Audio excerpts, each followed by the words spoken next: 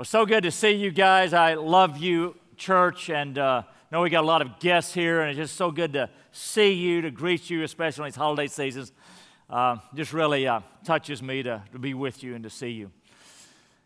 Traditional Easter greeting for centuries is the pastor says he has risen, the people say he has risen indeed. Would you stand with me and repeat after me 3 times the resurrection greeting? He is risen. He is risen. He is risen. Amen. Amen. Keep standing. I'm going to read from Luke 15. Today we're, of course, celebrating Jesus Christ and what happened that weekend when on Friday he was hung, crucified on a cross, and God put all of our sins for all time upon him, including my sins and your sins. And then, of course, the grave couldn't hold him. Sunday morning, he burst out of that tomb, resurrection life. This morning, we're going to look at not so much at the details of the narrative, but the love of God behind that. Why did Jesus come? Is because the Father, for God so loved the world that he gave his only begotten Son, that whoever believes in him should not perish but have eternal life. And perhaps the best picture of the love of God, the love of the Father, in all the Bible comes from the lips of Jesus in our gospel that we've been studying in Luke 15. So I'm reading beginning in Luke 15, verse 11. And he, Jesus, said, "There was a man who had 2 sons, and the younger of them said to his father, 'Father, give me the share of property that is coming to me.' And he divided his property between them. Not many days later, the younger son gathered all he had and took a journey into a far country, and there he squandered his property in reckless living. And when he had spent everything, a severe famine arose in that country, and he began to be in need. So he went and hired himself out to one of the citizens of that country, who sent him into his fields to feed pigs. And he was longing to be fed with the pods that the pigs ate, and no one gave him anything. But when he came to himself, he said, 'How many of my father's hired servants have more than enough bread, but I perish here with hunger. I will arise and go to my father, and I will say to him, Father, I have sinned against heaven and before you. I am no longer worthy to be called your son. Treat me as one of your hired servants.' And he arose and came to his father. But while he was still a long way off, his father saw him and felt compassion and ran and embraced him and kissed him. And the son said to him, 'Father, I have sinned against heaven and before you. I am no longer worthy to be called your son.' But the father said to his servants, 'Bring quickly the best robe and put it on him, and put a ring on his hand and shoes on his feet, and bring the fattened calf and kill it, and let us eat and celebrate. For this my son was dead and is alive again. He was lost and is found.' And they began to celebrate the word of God." Please be seated. This story, incredible story, begins back in verse 1 when some religious leaders who were self-righteous and condescending and condemning sees Jesus eating with known sinners, tax collectors, prostitutes, adulterers, people who clearly did not keep the Mosaic law. And they were scandalized because in their traditions, you just didn't do that. To eat with known sinners like this was to legitimize their lifestyle and saying it was okay. And they were aghast at this. Jesus responds, not addressing directly the matter of eating with known sinners, but he goes deeper than that. He goes to a more foundational truth. He says, the way you see God is all wrong. The problem here is your view of God and how he sees lost people. And friends, I would say this, that there is nothing more important on the planet than how you see God. Because if we do not see God as the loving Father, as Carly talked about, that He is, then we'll completely live and die and miss Him. And we won't experience the life He has for us. We won't trust Him. We won't love Him back. We won't enjoy Him. The satanic strategy is to get you to disbelieve the goodness of God to you so that you won't trust Him. And so Jesus tells not one, not two, but three stories, knowing that we humans are so slow to understand the heart of God for us, to show us how good God is. Now, the first story involves some lost sheep and the shepherd who represents God, when he loses one sheep, goes and searches and searches and searches until he finds that sheep, because that sheep matters so much to that shepherd. And when the shepherd finds it, he puts that sheep on his shoulders. He rejoices. He comes home and calls a party of friends and family to celebrate, my sheep has been found. And he's saying that's the way God looks at these known sinners. He's crazy about them and he searches for them. And then similarly, a woman loses a very special coin in an earthen floor, and she sweeps and sweeps and lights the lamp, and when she finds it, she's thrilled.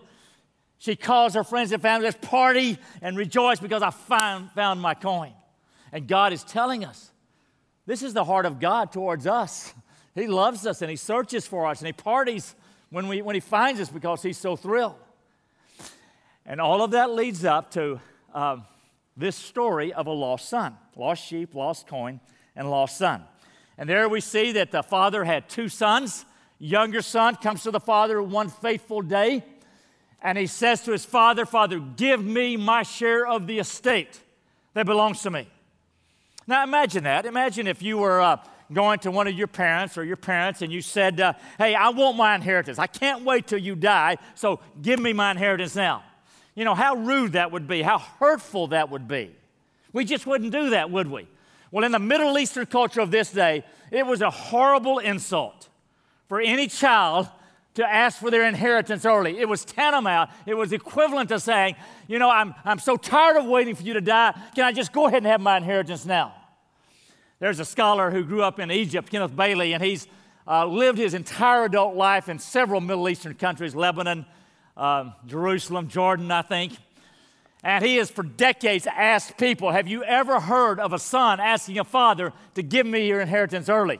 And they always say, no, never, never.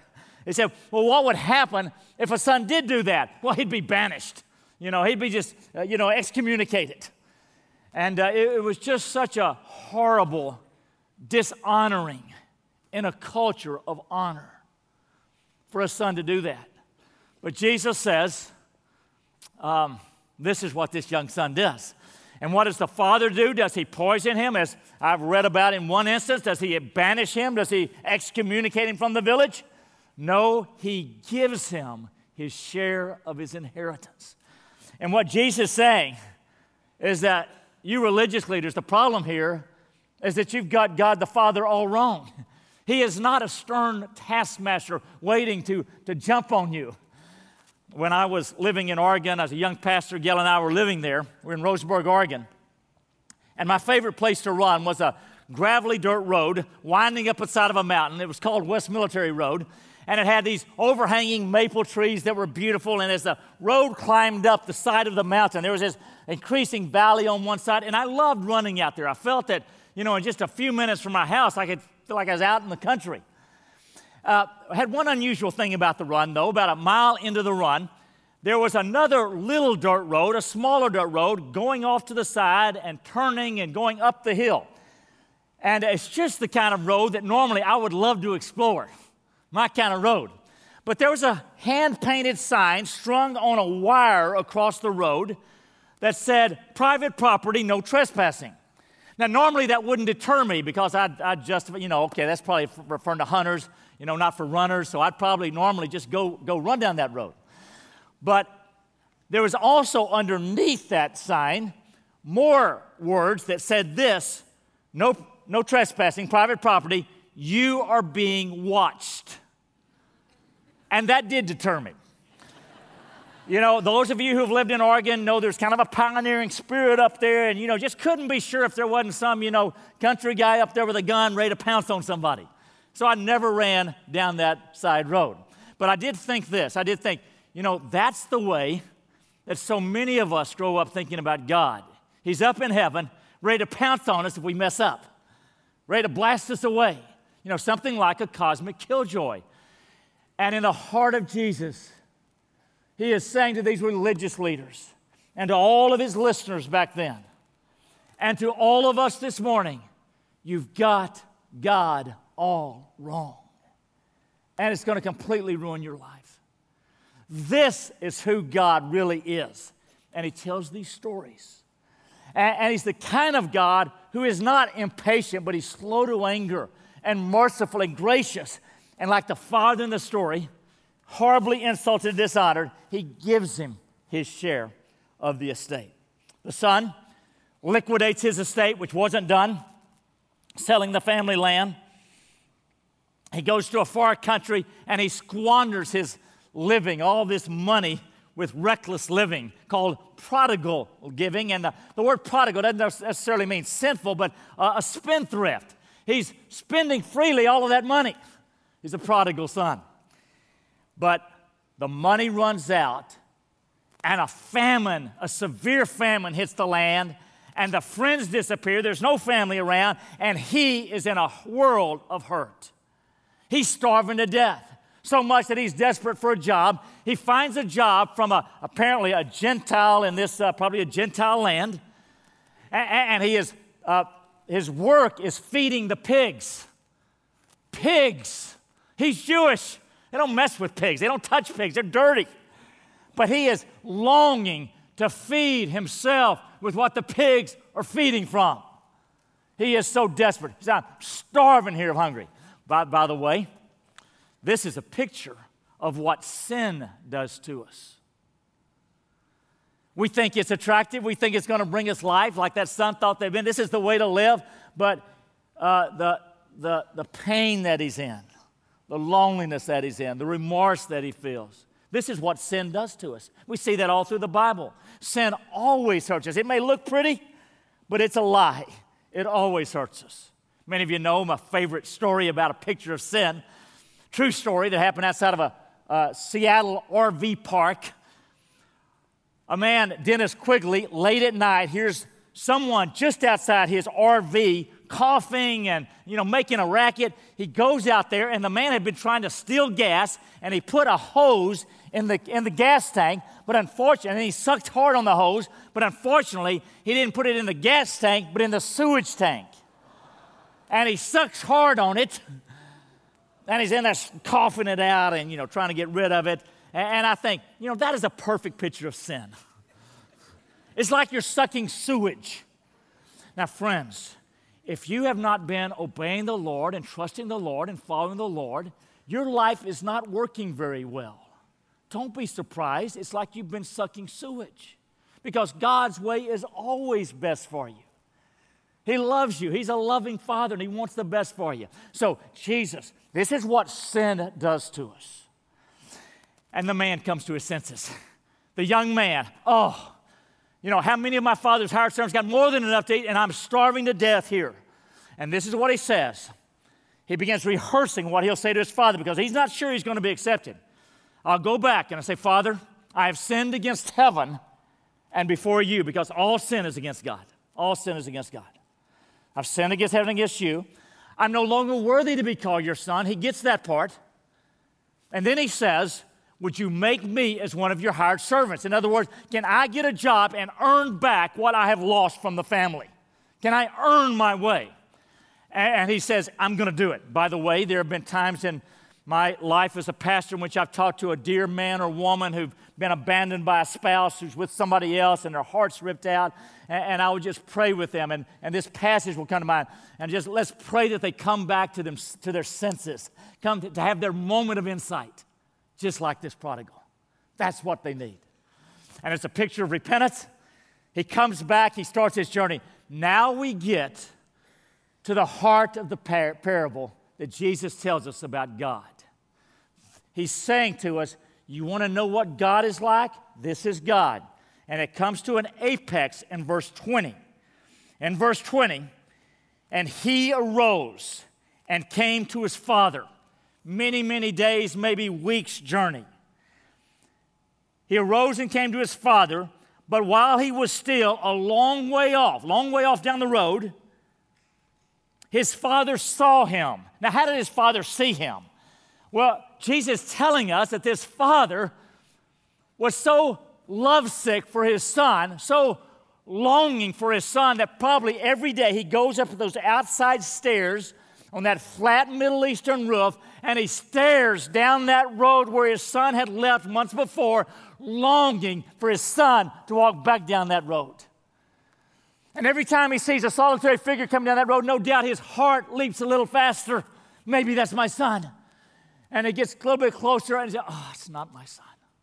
Day after day after day. And then one day, he's up there waiting for his son.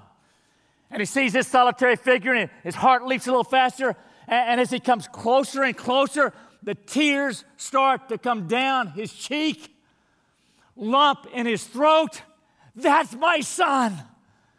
And the text says he saw him when he was still a long way off, and he felt compassion. He was overfilled with compassion. He was bursting with tender love for his son. Now, in that day, this is what would happen according to cultural norms. If there was a prodigal son coming home, then the father would sit in a dignified manner on the porch and wait for the son to come up and sufficiently grovel before him and apologize. Not this father. Jesus saying, that may be the God of the Pharisees. That's not the real God that there is.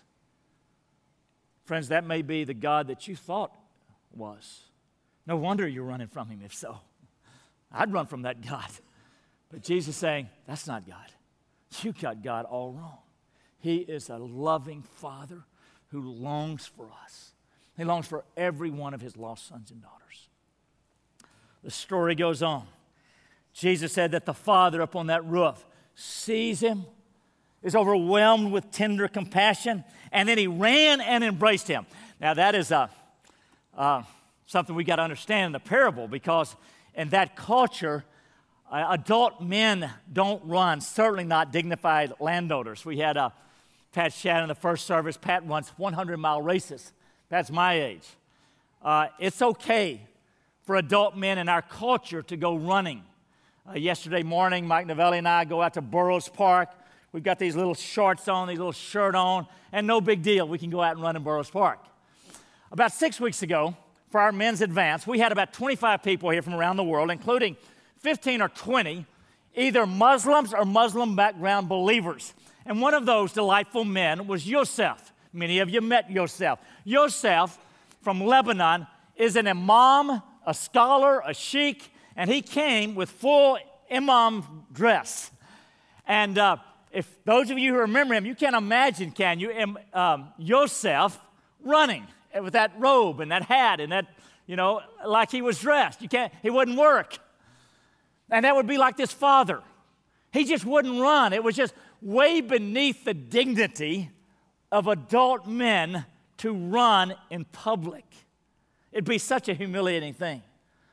Jesus says, this father, he not only is staring down that road day after day, his heart bursting with compassion when he sees his son, tears streaking down, but he flies down those stairs. He hikes up that road and he runs for his son. And Jesus is telling us, God is so in love with you that he will humble himself to any length necessary, and he will run after you. He'll run after you. And he has run after you. You wouldn't be in a room like this where God is present, where the Bible is taught, unless God was running after you. And those religious leaders are scandalized that Jesus is eating with these sinners, these known sinners. Jesus said, it's far bigger than that. You're scared because I'm eating with them? You think that's contaminating me? It's much greater than that. I will not only eat with them, I will run after them and hug them and pull them into the dining hall, and we'll eat together because I love them. That's the heart of God for lost people, and including every single one of us. The story, Jesus says, he ran after him, ran down that road, gets there, he embraces him. Can you imagine a 15-year-old daughter of yours who has lost her way? She disappears one day, and you can't imagine the lifestyle. You don't hear from her for months. A year goes by, and one day you hear a knock on the door. You open the door. You're lovesick for your daughter, and there's your daughter. What do? The tears come down. So delighted. Jesus is saying this is the heart of the Father. No matter how you've messed up, no matter how much you think you have failed, no matter how much you've rebelled against God, this is God's heart towards you. He's longing for you. He wants you to come home. In the classic movie Wizard of Oz, you remember Dorothy, keeps longing to be back home, and she'll click those ruby slippers together and say, there's no place like home. There's no place like home. And that is a profound insight, that we long for home. From time to time, I mention to you that when I'm traveling around the world, I feel like that, my home is wherever Gail happens to be at the time, because I love that woman. But in a deeper sense, my home is really with God, because I long for him, and so do you. God put it in your heart. You long to come home to your Father, to God. Come on home. Come on home. When the father gets there, braces him, smothers him with kisses, the son had rehearsed that speech, and he starts into it. Father, I have sinned against heaven and before you. I am no longer worthy to be called your son. He admits his sin. He admits he hasn't earned, not worth the Father's love and forgiveness. But he stops there. He doesn't go on to talk about, hey, let me earn my way back. I think that he felt so much unconditional love and acceptance from his father, he knows he didn't have to earn his love anymore. And the father jumps in, says to the servants, go get the best robe and bring it to him and put it on him. The best robe, that would be my robe. Go to the master closet and get my robe, because that's my son, and put it on him. And I love him. Get him a ring, because sons need a ring. Get him shoes, because though servants may not have shoes, sons have shoes. And let's kill the fattened calf that would feed the whole village.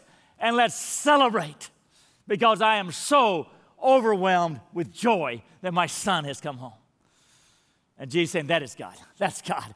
The Pharisees and the religious types might grumble, but all heaven rejoices when any lost son comes home.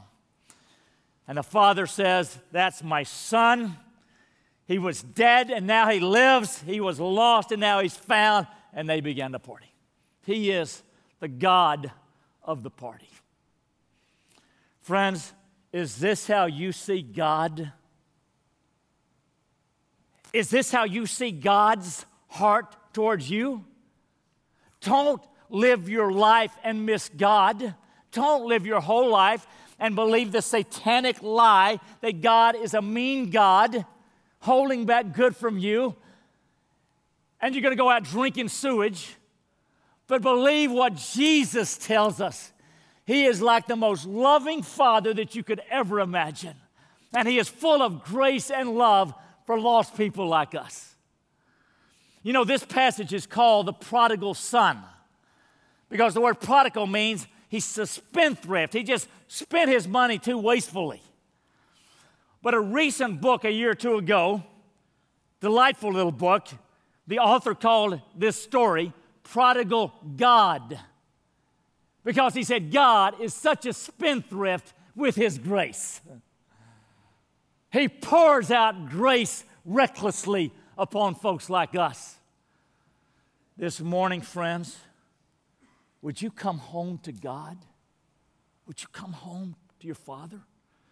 Maybe you've never trusted him as your Savior. Maybe you thought you had to earn your way. You can't ever earn your way. Just come home. He's waiting for you. Maybe you've done that before, but you've kind of stiff-armed him out and you've kind of gone your own way and you're sort of mad at him. Friends, you got God all wrong. He welcomes you with loving arms. Would you stand with me? Friend, just breathe a prayer right now. Say yes to Jesus. Jesus, I'm coming home. Maybe what the young son said, I've sinned against you, Father. I'm no longer worthy to be called your son. I'm coming home. And he'll receive you. Maybe you're a believer, you've already done that, but you've wandered away. Friends, this is your destiny, to live in the Father's love for the rest of your life, embraced by the Father in the great party. Lord, thank you for a Savior who made a way for us to come back to you and who rose from the dead. Bless these dear people whom you love. In Christ's name, amen.